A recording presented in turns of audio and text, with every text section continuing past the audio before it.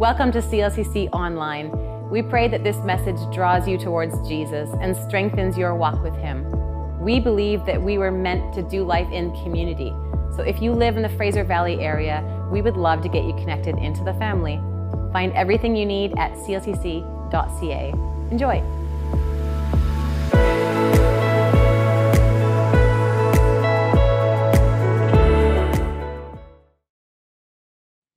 We've been in this series called Plot Twist for a few weeks now. We've been taking some time and looking at some amazing stories of Jesus. Now, these stories were all told to make a point. Now, we are reminded that Jesus was a great storyteller, but for some of us, we've been around too long. These stories don't surprise us. But for the original hearers of these stories, there would have been suspense and wonder. I remember when my kids were first learning to play soccer, I ended up being the soccer coach. Now, not because I ever played soccer, but because I showed up on the first day. Now, when the kids are that young, it probably shouldn't even be called soccer. It should probably be called follow ball, because they felt the object of the game was to get as close to the ball as possible. When they played, there were no penalties. There was no offsides. We even looked the other way when the ball went out of bounds just a little bit. But we had one rule. No one was to keep score. The organizers just wanted the kids to learn the sport. They didn't want the kids to get caught up with winning or losing. They just encouraged having fun. But who are they fooling? Everyone knew the score. I remember as kids were coming off for their shift change, they'd stand beside me and they'd look at me and they'd say, "What's the score? We're winning, right?" And I'd say, "We don't keep score." And then I'd whisper, "But yes, we're winning." Now, these kids could barely remember not to pick up the ball with their hands, but everyone knew what the score was. They all wanted to win.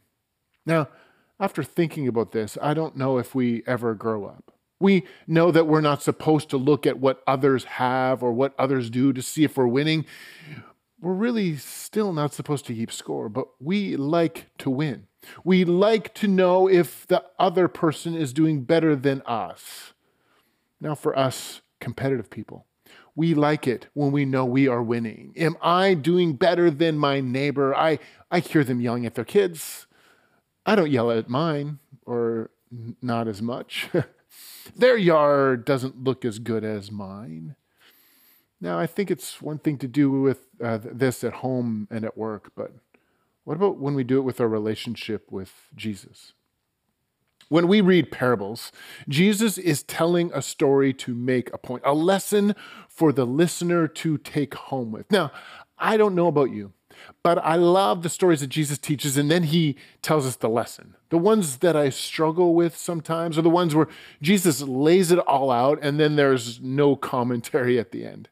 Sometimes I read these and wonder, what lessons should I take away from this? And today, we're going to read one of those stories or parables. If you were just to read it, you might wonder, what do I do with this lesson? Today, we're going to be in Luke chapter 18, where Jesus actually gives a lot of teaching through the whole chapter, in different story after story, where you wonder, what do I do with this, Jesus? And you can turn to Luke 18 if you want, or log on with your Bibles on the YouVersion app. Now, one of the reoccurring plot twists in the Gospels is how Jesus gets after the Pharisees. They were the church people of the time. We would have loved to have them as neighbors. You would love them in your strata because they always kept the rules. Now, they might get mad at you for having to smell your Saturday morning bacon, but for the most part, they would have been model neighbors. So, let's pick up this story. It's in a long list of stories from Luke chapter 18, verse 9. And he told this parable to some people who trusted in themselves that they were righteous and viewed others with contempt. Verse 10 says, 2 men went up to the temple to pray, one a Pharisee and the other a tax collector. Now, I love it. I love it when the author of these books puts in their writing who this parable is for. It helps us understand it just a little bit better. Luke writes that Jesus tells this story for people who trusted in themselves and thought that they were righteous. Another version puts it this way. It's for people who are confident in their own righteousness and looked down on everyone else. Jesus is quick to show us that there are two characters in this parable. One's a Pharisee, one's a tax collector. Now let me give you the rundown of these two characters and maybe try and read it with fresh eyes. In those days, Pharisees would have been the most highly respected people in their communities. Now, Luke kind of spoils the plot twist right in the introduction when he says that this story was for the ones who thought they were righteous. And in this statement, Jesus is making it very clear that he was talking about them, the Pharisee. Now, to the Pharisee, the sinner was the common man. The common man had to get a real job. And when they had a real job, they couldn't study the law like they were doing. And a Pharisee's full-time job was to follow the rules. And if you couldn't do it like them, you were a sinner. Jesus was creating this paradox here. There was this thought that the Pharisees were righteous, but the tax collectors, they were not righteous. They were the most hated people in the Jewish world. When you read about them in the Gospels, you often see this phrase. You see tax collectors and sinners. Some of you might wonder, aren't they the one and the same? Aren't we just saying they're sinners and sinners?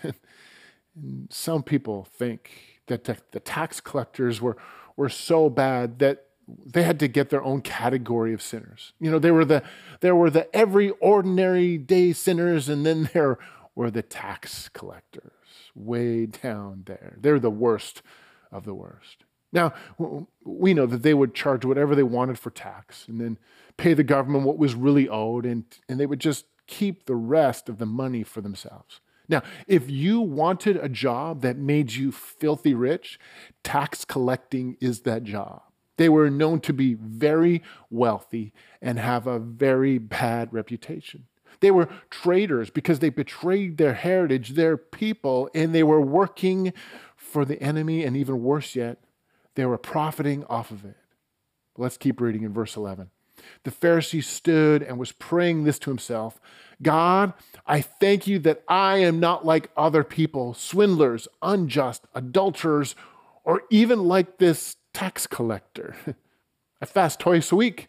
I pay tithes of all that I get.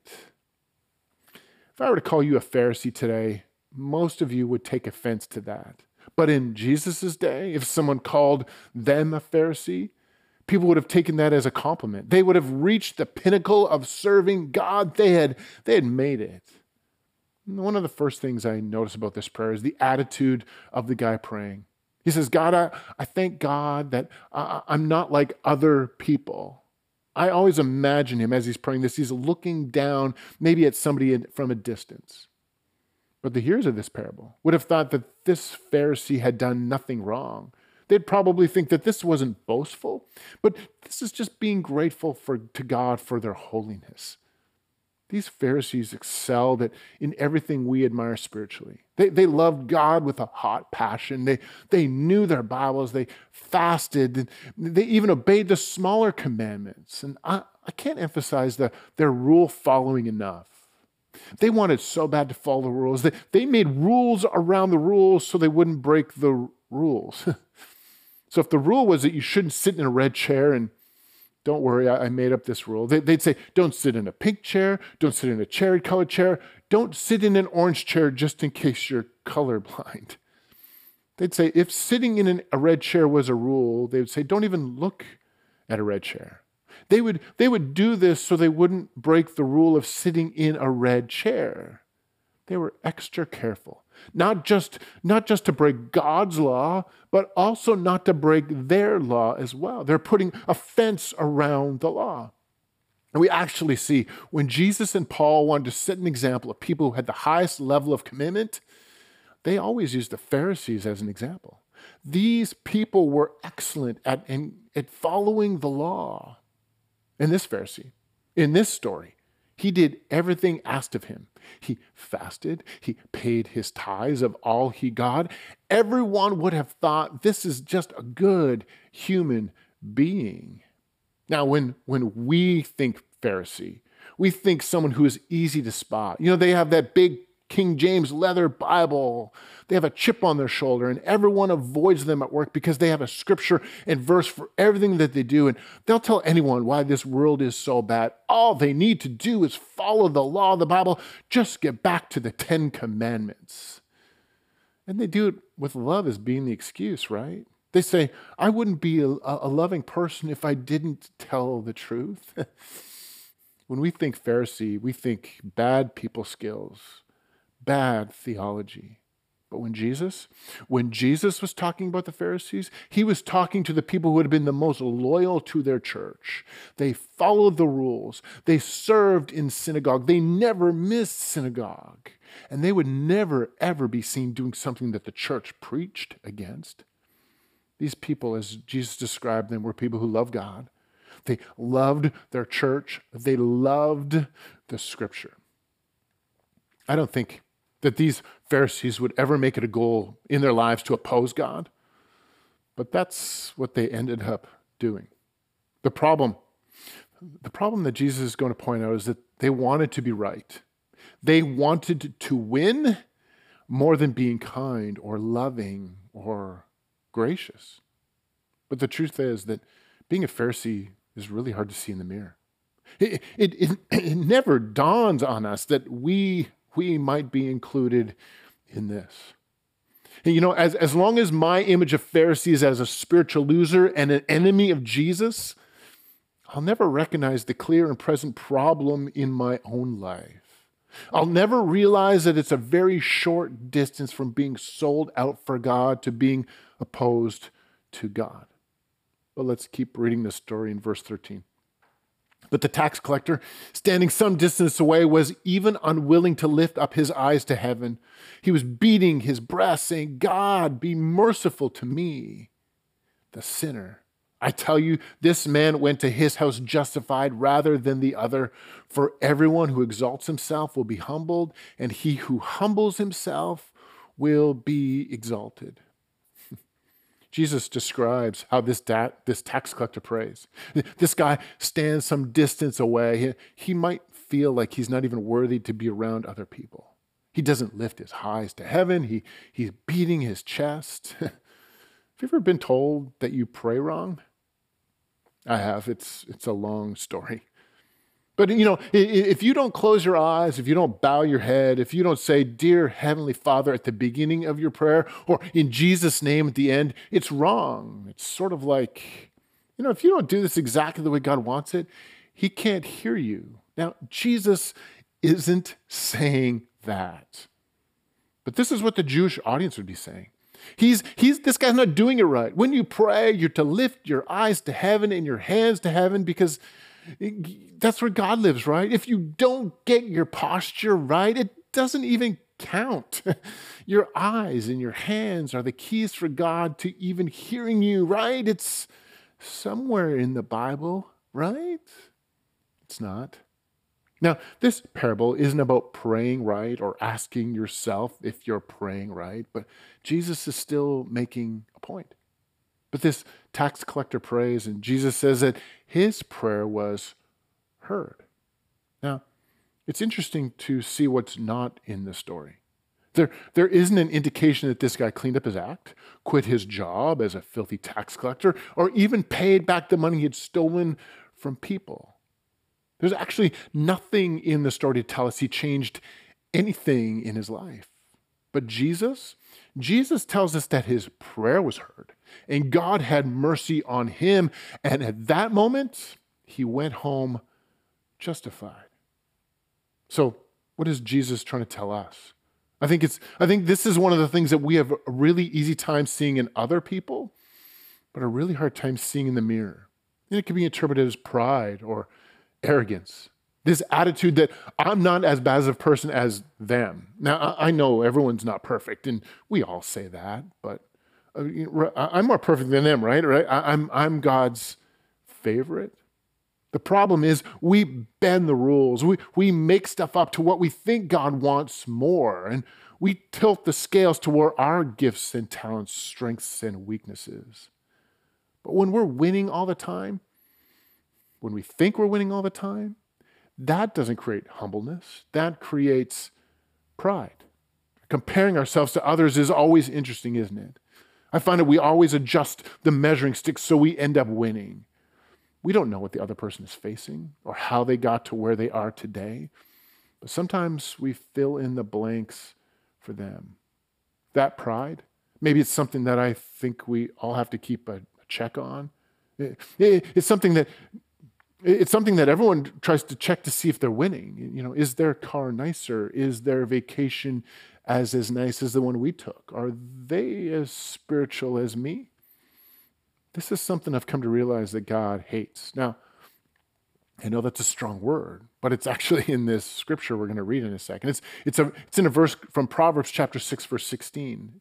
Now, if you've ever heard of the 7 deadly sins, these are the verses that they come from. And this is what it says. These are 6 things that the Lord hates. No, 7 things he detests. Now, this is just a way to be poetic, but here's the top of the list. Haughty eyes. Haughty eyes. I love the way that the Amplified translation interprets this phrase, haughty eyes. It says, a proud look, the attitude that makes one overestimate oneself and discount others. This is what God hates. A proud look is at the top of the list, and pride can lead to a whole bunch of other sins. Man, that kind of hurts, doesn't it? But God, I've worked really hard to be this good. Shouldn't I be proud about that? I've given up so much to serve you. Shouldn't I know, God, if I'm winning? But pride is on the top of the list, one of the 7 deadly sins. Jesus wants the people who would think of themselves as God's favorite to be careful about their pride. He wants them not to overestimate themselves and discount others. If you call yourself a Jesus follower, this is something that we all have to watch out for. Because we think sometimes, I might have stuff that I struggle with, but it's not that. Their sin is worse than mine. Do you know what I find? I find I love the person who's far from God. I have patience and grace for them, but I have some issues with Christians who live a little different than me. I sometimes think God loves me, but he's ticked off at them. Sometimes we can love the person who's so far from God, but we have a problem with that person who doesn't express their faith like ours. Or we know what they're struggling with, and it's something we don't struggle with, so we're glad we're not like them. Listen to me.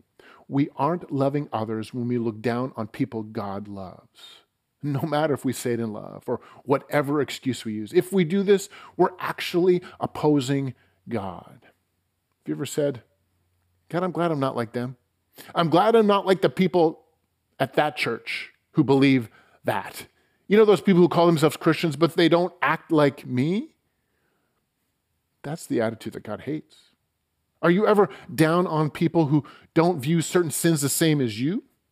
If this is you, you might have a problem, and the same problem that this Pharisee had in this story. And God has put a proud look on the top of the things that he hates. Maybe we need to see what Jesus sees.